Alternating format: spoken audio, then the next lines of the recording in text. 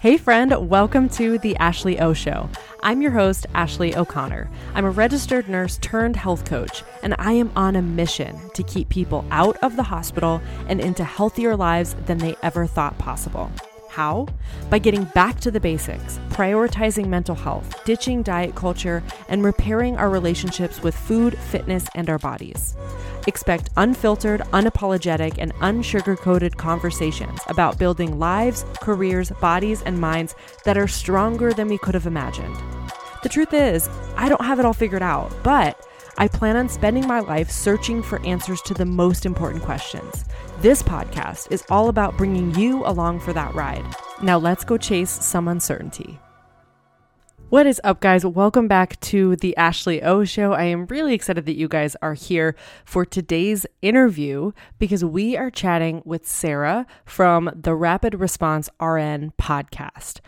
I'm going to let Sarah tell her entire story, but in short, she is currently a rapid response nurse and educator. She has been in the ER, she's been in cardiac ICU, she's been a nursing professor, she's been a nurse educator. Like, she has had so many different hats, but really seems to find her home in the rapid response space where she can teach and use her skills at the bedside. Beyond the bedside, Sarah has her own podcast called Rapid Response RN. You guys have to check it out. I'll put everything in the show notes, but this podcast is so incredible for the education side of nursing. She uses stories to help teach that critical thinking skill that's so hard to build up, takes so much time to build up. Like, Sarah makes it fun. She makes it really exciting. In every episode, she breaks down the pathophysiology, the pharmacology, and the nurse's role in caring for the patient. I cannot recommend her podcast enough, and she's going to tell you all about how you can connect with her, but I just highly recommend that you do. You guys are going to love this conversation. I know I did. As an interviewer, this type of podcast is so easy for me because it just flows, because it's so easy to have a conversation. Sarah was so easy to connect with. You guys are really going to love her energy, and I cannot wait for you guys to listen in. Really quick before we dive into this interview, I just want to thank the sponsor of today's episode, which is Gut Personal. Now, you guys have heard me talk about Gut Personal before. I love pretty much all of their products I have tried, but I swear by their magnesium, which is named the Miracle Worker, their vitamin D drops, which I'm taking especially during the winter time, and I love their probiotics, which is personalized to you. You can take a quiz, super easy. It takes less than 5 minutes to take the quiz and have a bundle personalized to you. So if you've ever had any gut issues, bloating, constipation, pain, digestive issues, skin issues, low energy, like, I could name a million things, but typically the problem starts in your gut. I have personally seen so much improvement as I've started to consistently use these supplements over time, where I don't have the same food sensitivities that I was having. I don't have the same symptoms that were unexplained. I don't have just random bloating in the middle of the day and pain that leaves me uncomfortable for the rest of the evening. I haven't had those symptoms. When I was just recently in Italy, I was able to enjoy dairy products without any issues at all after consistently taking these medications. My husband's been sick recently over and over, and I have yet to get sick because of some of these supplements. That's what I at least credit it to, and I would just highly recommend that you give them a shot. This is the perfect week to do so. We are entering into Black Friday week. So if you are listening this in real time, starting November 21st, which is Monday when this episode comes out, it is Black Friday sales all week long. And using my code TNC10, you'll save 15% this week on your order, which saves you just even more. And then on top of that, they're having gift bundles, they're having stocking stuffers, their bundles in general are on sale as well. Like, so many sales for you to take advantage of. This is the perfect time to try it. If you do try something, let me know. I'd love to hear your thoughts. If you're struggling with what to choose, also reach out to me. I'm happy to give any recommendations that might be helpful for you, but definitely go check it out. Follow the link in the show notes and use code TNC10 to save 15% this week. Now let's dive into the episode. Hi, Sarah. Thank you so much for chatting with our community. It is so good to be here. Thank you so much for having me. I'm excited to share my heart and my passion with your listeners. Yeah, awesome. Funnily enough, we have had a couple of hiccups every single time we tried to have this interview. So I'm very excited that we finally made this happen. Yes. To start, Can you tell us a little bit about your nursing journey, kind of where you've been and what your story is in nursing? Sure. Well, it's long. So I've been a nurse for 18 years, almost 19 at this point. So I started out as a new grad in the ER. I actually did not go to nursing school with the intention of being an ER nurse. I wanted to be a nurse midwife, but I just fell in love with taking care of patients and families in crisis. And what better place than the emergency room? So I worked in the ER for many years. I was a preceptor and charge nurse, did lots of education, and just loved it. Decided I wanted to go back and do some nursing education. So in grad school to be a nurse educator, all my instructors were like, you need to expand your horizons and see more areas of nursing. And so I went to the cardiac ICU, did that for a while. I was so humbled going from ER, kind of had that down pat, had all the certifications, and then, oh my gosh, there's so much to learn in the cardiac ICU. But I really love that environment. And then I was asked to be on the rapid response team at that hospital. So I did rapid response for a bit. And then I finally finished the darn master's degree as a nursing educator. And I got a job as a nursing professor. And I just love the students. I love teaching. I will say, though, the flow of it was so different to be doing rapid response all day and then just to switch into like office hours. I wasn't quite ready for it, but the students, I loved it. I loved even like making curriculum and counseling them and guiding. I just really loved teaching. And then I got asked to be the ER nurse educator at my hospital. I was like, oh, that's perfect. I get to teach and still be at the bedside. Perfect. So I did that for 5 years. And then COVID hit, and I was like, you know what? I can't teach how to don and doff PPE anymore. I've talked till I'm blue in the face about COVID and how to manage it. I just want to be in the trenches with my team. And so that's when I started a rapid response team at the hospital I'm currently at. So I am currently the rapid response supervisor, which I have like 10% of my role is managerial stuff, like payroll and scheduling and that kind of stuff. But the rest of it, I actually get to respond to emergencies, which is my heart. Get to do lots of education at the bedside, debrief after the codes, round with the crash cart, all the things that I love. This is like the perfect job for me because it is responding to emergencies and it is critical thinking like in the ICU and it is education and I get to be friends with everyone in the hospital. It is just the perfect job. So that's where I am now. And then I did rapid response for a while and I was like, well, I miss being an educator. So that's when I started my podcast, the Rapid Response Run podcast, which every episode I share a real life story of a case that I went to, a real patient that was crashing. And then I break down like the pathophysiology and the pharmacology and the nurse's role in how to respond to this type of patient. So I get to do both. I get to be at the bedside and I get to education in my closet with my microphone, making my podcast. It's been a great season. Isn't podcasting great? I've enjoyed it so much. It really is. Well, yeah. Podcasting with regards to like making the content, love that. Editing sucks the life out of me. But making the podcast and interviewing people and even doing the research ahead of time to prepare myself for the episode, I definitely nerd out with that. And it's been a big joy for me. Yeah. And you guys definitely check out, I'll put everything in the show notes, but definitely check out Sarah's podcast because it's so good. And it's just like, we sometimes on this podcast have done like case studies where I shared like about a patient or something and how I dealt with them in the ICU and they loved those. So you guys are going to love Sarah's podcast. Definitely. I'm curious, you said you started a rapid response team at your hospital. How does that happen? I don't even know. So I used to work for a hospital. It's actually double the size of the one that I work at right now. It's a big teaching hospital. Big trauma center. They had a very established rapid response team. The hospital I'm currently at, it's about almost 550 beds, great hospital. But historically, if the rapid response was called, they would pull the ICU charge nurse or the cardiac ICU charge nurse, and then they would have to leave their unit and go to rapid responses, which that worked enough for a while, only 550 beds, they made it happen. But then when COVID hit, that was impossible because there was just the acuity was so high and there were so many patients in the ICU. All of them were on the ventilator. Like everybody was just sick. And it got to where it was almost just not safe for the ICU charge to be leaving the ICU to go to emergencies. And so that's where I went to leadership and was like, hey, we need to start this team. We need to support the nurses in the hospital.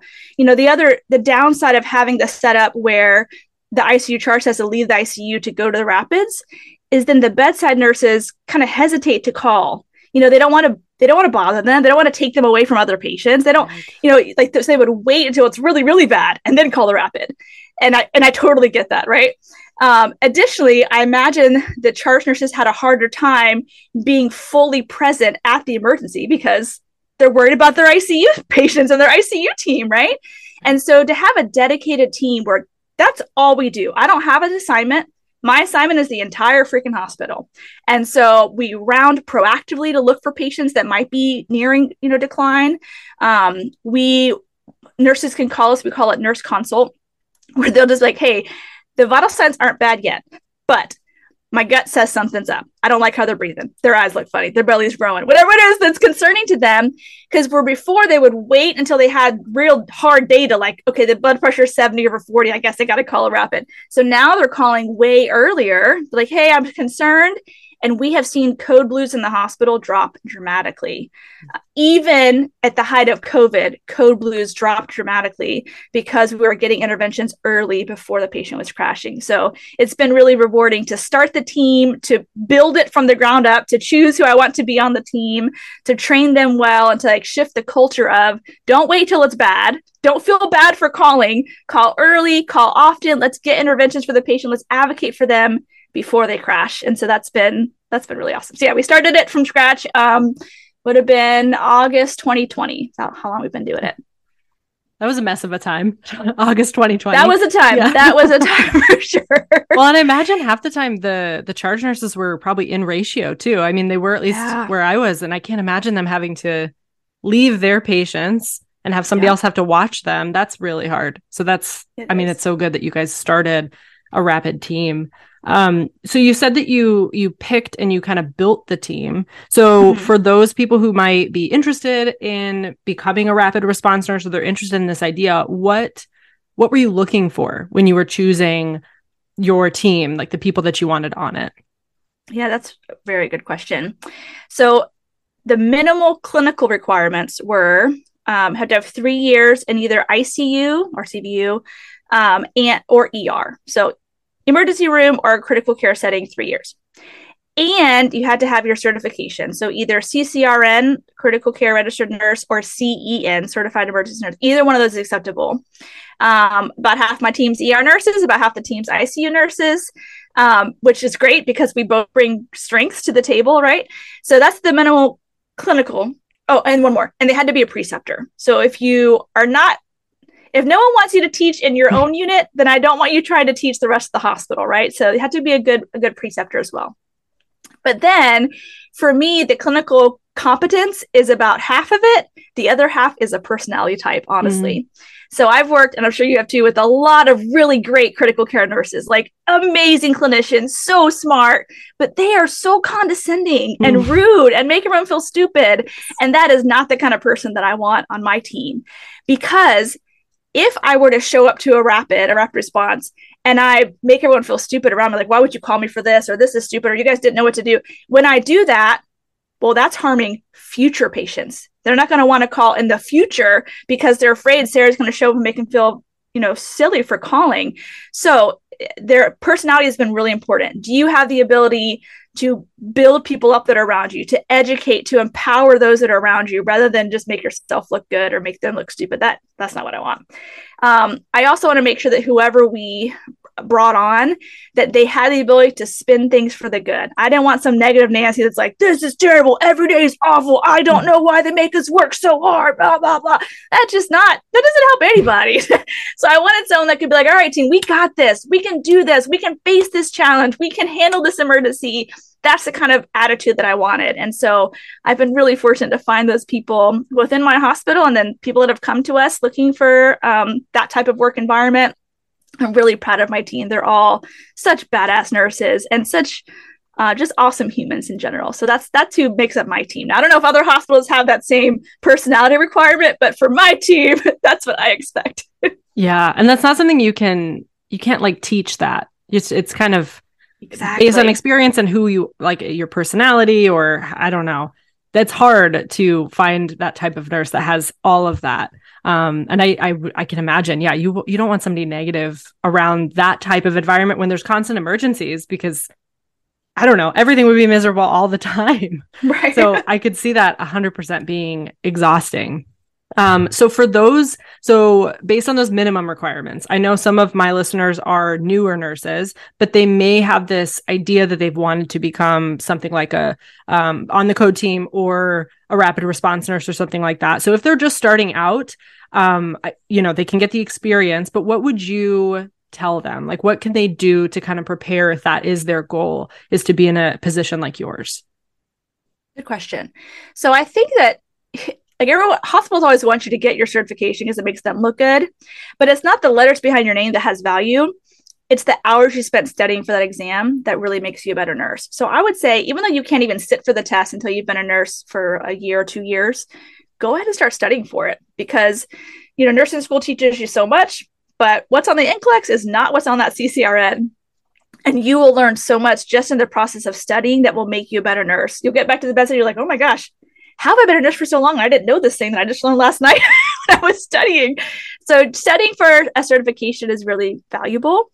I would say ask lots of questions. Like, when the doctors are rounding, go be present. Listen what they're talking about when they talk about the plan of care. Ask questions. Don't be afraid to ask questions. That's, I think, why I became such a good nurse so quickly, is because I am not afraid to bug anybody with a question. Doesn't faze me a bit if you roll your eyes at me. I need to know. I need to know for these patients, right? So ask lots of questions. When I was a new nurse, I would keep a little notebook in my pocket. And anytime, now we have cell phones, so I guess you can keep a note tab on your cell phone. But back in my day, when we didn't have cell phones, I'd just write down any diagnosis I'd never heard of, any medication or intervention or procedure that I'm like, what did they just say? I'd write it down and I'd go home that night and research it. So when I came back the next day, I was ready if that same thing happened again. Mm-hmm. So keep a little tab of what you want to know and learn. Don't just show up, do your job and go home, be done. Man, there's more learning that needs to be done for you to be fully prepared for any emergency. And as the rapid response nurse, here's the responsibility you have. It's not just like, oh, I have this one patient that I need to know about this for today.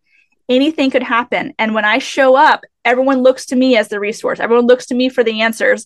So like, I am the resource. You really do got to know your stuff. You can't be like, oh, well, I'll call my preceptor, or you're the one. It's a big responsibility, but taking time to study for those exams is really helpful. Keeping track of what you don't know and then making sure that you do know it. And then if your hospital has a rapid response team, I would ask to shadow. Mm-hmm. Because I think that's really valuable to watch the role, like really see what it's like to talk with those people, to hear what their challenges are and what they love about it, and make sure it's actually a good fit for you. Because there are really good ER and ICU nurses who would not make a good rapid response nurse, just because the role is so different. It's not just like slinging epinephrine all day long and doing CPR. Like, there's a lot of coaching and teaching, and there's a lot more that goes into it. A lot of critical thinking. Like, you go see a patient, like, some patients will track for 3 days in a row before a rapid response is ever called. And we know they're kind of moving their own direction, but there's not enough to really like, oh, it's time to move to ICU. So thinking big picture of, oh man, what's happening with their creatinine, and why are their labs trending this way, and their breathing has changed. And there's a lot of things you have to think about. It's not all like, I'm going to do CPR all day. It's not how it is at all. There are definitely moments of that, but a lot of it is also like tracking patients who are declining and trying to move them, get them through the system in a way that's going to prevent a rapid decline, try to get them better. Yeah. So did that answer your question? 100%. And so as you're talking, I know that those things like asking questions all the time, doing your own research at home, because nursing is all about, it's lifelong learning. This is not, mm-hmm. You don't just go to nursing school and then you got it figured out. So going home, researching yourself, asking the questions, shadowing, putting yourself in those positions is exactly how you also build that muscle of critical thinking, mm-hmm. and of confidence as a nurse, which is not something that you just get overnight either. Like, you have to, it takes time, but it also takes it takes the confidence of even being able to just say that you don't know, or be vulnerable in that way. Because sometimes people don't respond well to questions like that, which is unfortunate. But there's people like you that are such great educators. And those are the ones that I think we can find as new nurses, kind of cling to and come to you with questions all the time. And that's why platforms like this, where there's a podcast that you can come to, we're not going to judge you. Ask all the questions you want. Absolutely. So I just love that advice. And I guess with that, so one of the things you've kind of touched on a couple times is trusting your gut as a nurse, which is again something that takes time. I think, like, I know initially I did not, we can't trust it immediately because things always feel like they're going wrong, because it's terrifying sometimes being a new nurse. So like, how would you tell nurses to learn how to trust that gut and trust that intuition? Oh, I really love this question. So I think the biggest thing I learned in my first year as a nurse is that little gut feeling that I had, it was right 99% of the time. And so I would rather follow that, advocate hard, and try to push for something being done or looking into for my patient, even at the risk of looking stupid, than be like, I'm just going to blow it off. Because I blew it off a lot my first year. I was like, well, their vital signs are okay, but I don't know why I feel like this patient's sicker than their vital signs are looking. And then come to find out, oh, they have an aortic aneurysm, or they have like something crazy that I couldn't put my finger on it at the time. But then, eventually you start learning, okay, this little assessment finding plus this little assessment finding plus this little assessment finding, those together equal, this is a really sick patient. So I think that it's both knowledge is power. Like, the more you understand about pathophysiology and patient presentations and the assessments that you should look, the more you have that knowledge, that will help strengthen the desire to follow your gut, I guess. And then also just being okay with possibly looking stupid and sounding the alarm for a patient that's actually going to be okay. I would rather, and I tell these nurses all the time, I would rather you say, I'm concerned, and then it not actually be concerning, than you stay quiet, and then, oh, shoot, now the patient's asystolic or whatever it is. Oh, I'm sorry, my light just went out. So I think those are the big things. If podcasts existed back when I was a new grad, dude, I would have devoured those things. What a gift podcasts are, because you can listen to them anywhere. You can constantly be a sponge and just soaking up knowledge. Dude, we didn't have Google whenever I became a new nurse. And so I had to go to the library and look things up. It really is awesome how much information you have on your fingertips. You can even type in the search engine, whatever, Takotsubo cardiomyopathy. What is that weird diagnosis? And you can find all the podcasts about it and learn about it. So definitely having more knowledge does make you more confident. And then the more times that you take that step out and you advocate for your patient and you see that it made a difference in your patient, you are all the more empowered to do it again in the future. But I totally get it, how new grads are like, I didn't want to call the doctor because what if it's not that big of a deal? I have been there, but I'm telling you, give it a year or so. The more times that you actually trust it, you'll be amazed with how spot on that intuition is. I feel like it's almost like God's gift to us is this intuition whenever something's going wrong with your patient. Definitely follow it. Don't be afraid to follow it. Yeah. I feel like most of the time it's right. Like, something is off. Like, we do know, we have this knowing about our patients because we're the ones that spend so much time with them. So it makes sense that we have, I don't know, that we pick up on these little things that give us that gut feeling. And I think, like you said, the important thing too is when you do trust your gut and it turns out that nothing's wrong, the patient's okay, also just not taking that as a personal hit. Like, you shouldn't trust it. Like, you should keep trusting your gut because it's going to be right. You may be building that muscle, but at some point it's going to be right. So if you ignore it, that's when things are way more dangerous. So I love that. So back to kind of a rapid response. If a nurse is calling a rapid, I've heard this a lot from some of the listeners too, that they just don't know what to do once you guys arrive. So code team or rapid team arrives and they kind of freeze, that nervous system kicks in. We all get scared. And so we either fall into the fight, flight, or freeze. But what can they do? What should they be prepared to do when you arrive, just so they can have it in their heads and maybe act a little bit more? Yes.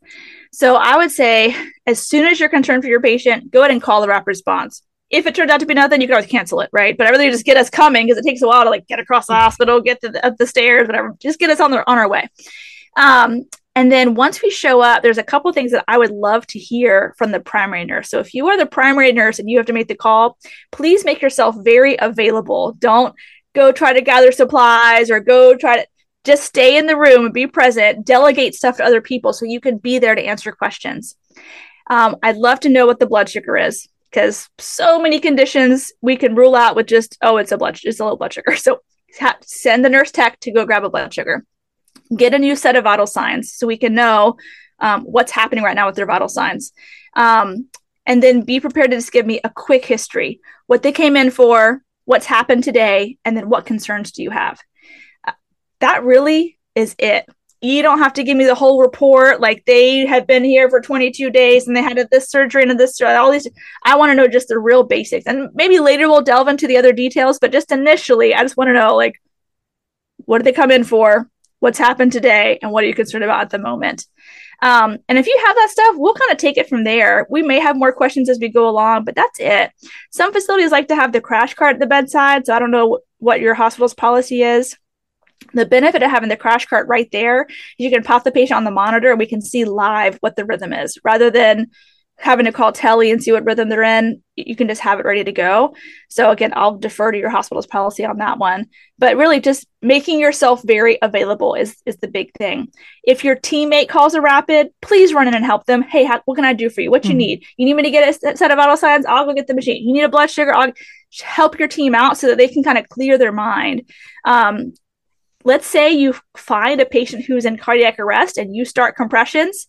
If you are the primary nurse, I want you off the chest as soon as possible. Anyone else who comes in the room, please relieve the primary nurse from CPR. Even if they're amazing at it, the primary nurse needs a minute to like catch their breath and be able to answer questions. And the questions are not going to be like, what did you do wrong? And what happened here? No, it's just a quick summary so we can kind of guide the diagnostic process.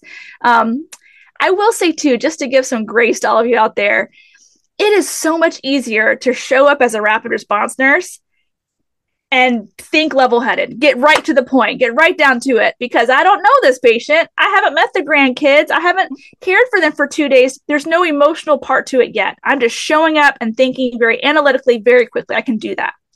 When it's my patient, when I worked in the ER or the CVICU and my patient declined suddenly, it is so much harder to think clearly because I'm like, oh my gosh, what did I do? Did I give the wrong med?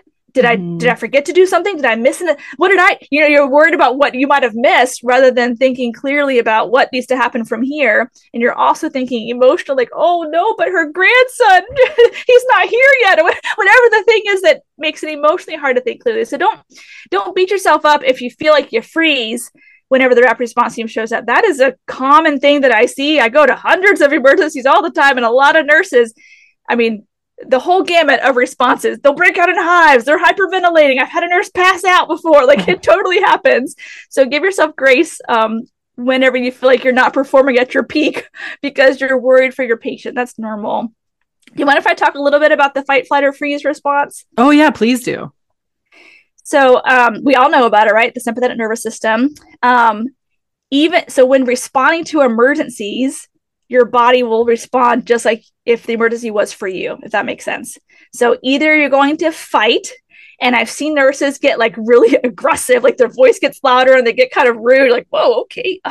But that's just their fight response in this emergency. I've seen nurses flight, which is where they literally run. I'm like, where's the primary nurse? We cannot find them. They're in the bathroom. They're in another patient's room because they feel so overwhelmed. They can't even stay and they run away from the emergency.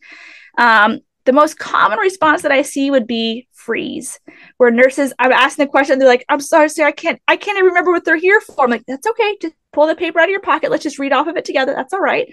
The freeze is a really, really common one. And again, all that is your body's normal reaction to stress. And it's okay if that's what's happening. That is how I started out as well. But I've learned that those responses that you have happening with your body, like the dump of epinephrine and norepinephrine. So now your heart's racing and you're breathing fast and your hands maybe are shaking a little bit. That response is actually your body trying to help you handle an emergency, run away from the bear or whatever the emergency is, right? So whenever I feel that, even in myself, when I feel my heart racing, when I feel like I have to breathe a little bit faster, when I all the time, my hands shake. I'll look down like, oh my gosh, my hands are shaking. When I feel that, I just remind myself, okay, this is my body kicking in. It's giving me extra ability to be even more amazing for this patient. Mm-hmm. When your body jumps into that sympathetic nervous system reaction, even your vision is better, like your hearing is better, your ability to pick up on those little changes in your patient is more acute. And so you really are the best nurse for your patient if you tap into that.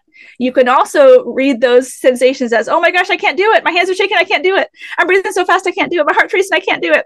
No, retrain your body as, no, okay, what I'm feeling right now, this is like super Sarah mode. I'm about to be amazing for this patient. So it's taken me years to train myself to get to that way of responding to the sympathetic nervous system. But I wanted to encourage you that you can get to that point too. So next time you feel that, you're like, oh my gosh, my patient's crashing. Okay.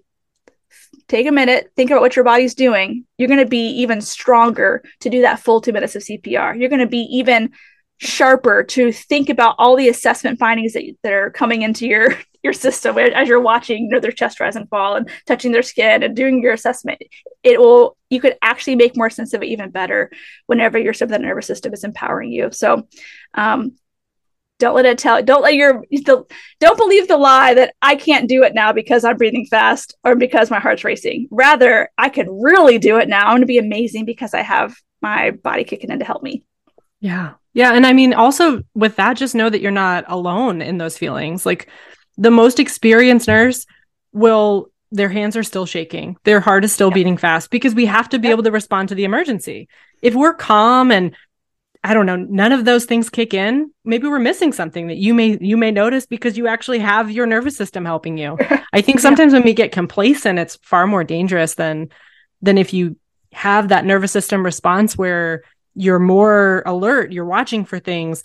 I don't know how many times I've fumbled with a box of epinephrine. I don't know how many times I've my hands are shaking. I'm trying to open the box to the wrong side. Like, yes. It's not coming out. You always know because it's ripped in half. But know that you're not alone when that happens to you. That happens to all of us, even the most experienced nurses, it happens to them too.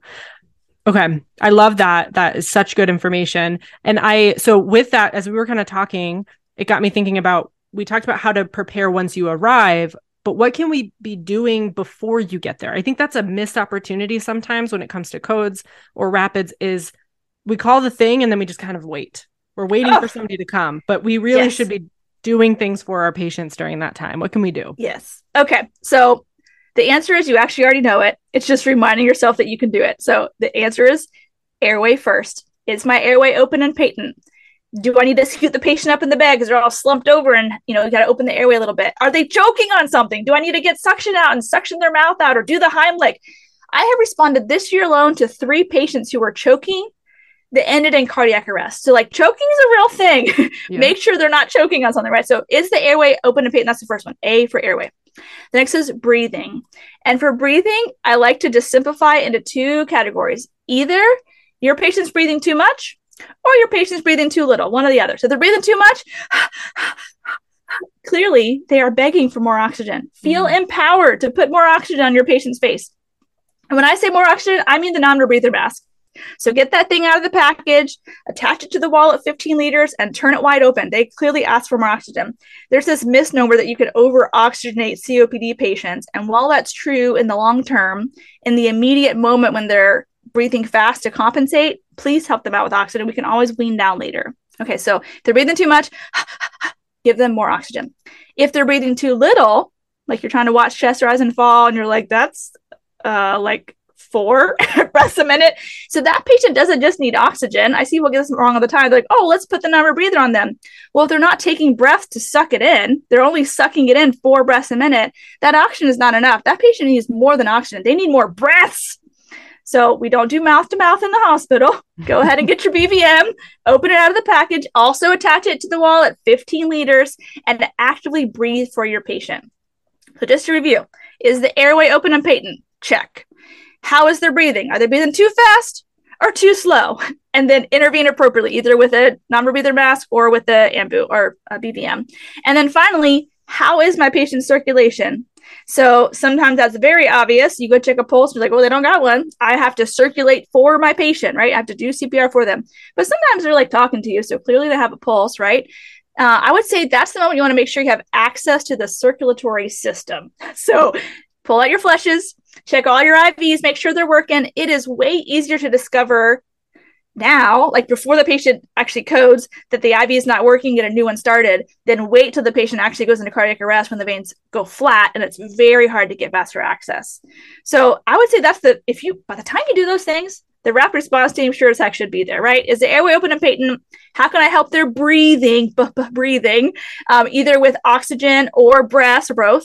And then do I have access to the circulatory system? So check all your IVs, make sure they're working. And then as soon as we show up, you can say, hey, their airways open and patent. We're helping their breathing with this, and all the IVs are working. Or we found out that none of the IVs are working. If you can get that, Sarah, you got it. But yeah, those are really important things. And obviously, getting vital signs, getting a blood sugar, those are helpful too. But to go back to the basics, ABCs, we still teach it in ACLS because they're very important. Yeah, and I think in that moment, it's a taking a breath. You're going to call the rapid or call the code, and you're going to panic. Take a breath. And then go back to the basics. I think we all know these things, but we forget when we're in emergency because of that fight, flight, or freeze. So back to the basics, ABCs, we can all remember. So I love that. And with the bag mask valve, like the thing that I always recommend too for you guys, if you are listening and you're like, I don't even know how to put those things together, get in on someone who's using one, put them together, take it apart. I don't know. You can work with your educators too to play with those, because sometimes they come apart and you have to put them together. And that's like the worst time when you're panicking and you're like, I don't know how to put this thing together. So play a little bit with those too. And then maybe, if it works in your hospital, like you said, getting the code cart there can be helpful too. But I love that. The basics is always the most important. I'm realizing you are a travel nurse and you are just learning this facility, one of the first things you want to do is figure out, where is the crash cart? Where is the code blue button? And where's my airway stuff? Is there an ambu hanging in every room? Do I have to go all the way to the crash cart to get it? How can I have my emergency stuff ready if my patient crashes? Because you never plan for it. You never plan for your patient to crash. It just happens. So you want to make sure from the moment you walk in the moment you get report, that you know how you're going to handle whatever emergency happens in any room. Where's the code button in every single room? Where's the BVM? Make sure you have what you need. I go to a lot of rapids where there's no oxygen trees on the wall. I don't know why or where they go. Please make sure you have oxygen trees. The flow meter is the technical word. Make sure you have a flow meter on the wall. So if your patient crashes, you have to have a way to give them oxygen. Yeah. And that's true for new grads too. I remember for so long when I first started, it's such an easy thing for us to forget because we go through the motion so much that we're like, oh, of course you know where the crash cart is. But it took, I don't know, like a week or two for somebody to show me the things that I needed in the unit because I was brand new. And they were like, well, we're just jumping ahead to these working with patients and, here's a code, we'll go watch that. But you got to take a second to know where those things are. So if nobody's shown you, ask someone and know, even if you think you should know, ask them so that you actually know. Because that's the worst time to figure it out, is that you don't know where the crash cart is or you don't know how to drive a crash cart. Is when there's a code. None of us know how to drive a crash cart. Those things are horrible with steering. They really are. They should really make them so much better. I'm realizing as we're getting to the end that I haven't even asked you one of the basic questions, which is, what does a day in the life look like for a rapid response nurse? So for those of you who are listening, who are like, I just want to know I don't even know what you guys do during the day. What is a rapid response nurse? Oh man, I love whenever lay people say, oh, you're a nurse, cool, what do you do? I'm like, I'm a rapid response nurse, and they look at you like, what is that? So a day in the life of a rapid response nurse, it's different every day. We, in our hospital at least, respond to all the rapid response calls, all the code blues, all the stroke alerts, all the STEMI alerts, all the MTPs, or massive transfusion protocol. What am I missing? I think that's all the things, all those things. But when we're not responding to emergencies, we also like to prevent them. So we have the ability to pull what's called the MUSE, or Modified Early Warning Score. Everyone has their own system, I'm sure, own process for that. But we'll pull the Muse for the whole facility and go proactively look at patients who are kind of on the edge. So every time you take vital signs, the Muse will give you a score, and patients who score 3 or higher will pull their chart, kind of look into them, and then possibly go see them and just ask questions to the nurse, maybe call the doctor and advocate for some sort of orders. Just try to get patients tuned up before they turn into an emergency. So we do proactive rounding with that. We respond to nurse call or nurse consults, which is where the nurse is like, something's up, but it's not quite a rapid response. So you can walk to this one. So like we run to rapid responses and we walk to nurse consult. So that gives you an idea which one's more concerning. Again, very similar to the Muse, where we just kind of look at the patient, try to figure out what's going on and get interventions going to prevent the emergency from happening. When we've done all the Muse for the whole house and we've run on every floor, there's nothing else going on, then we'll usually go to the ER or the ICU and just be an extra set of hands and help out. Those 2 units are always so busy. The ER especially, they always need help with transferring patients to ICU or, getting the airway in or starting IVF, whatever. There's always something to do. Everyone on my team, we definitely have the personality if we like to be busy. We don't sit still very well. And so we're definitely not just like sitting in the office waiting for emergencies to happen. We are out there proactively preventing them, helping on the ER, wherever we can be of service to the hospital and to the patient. So every day is different.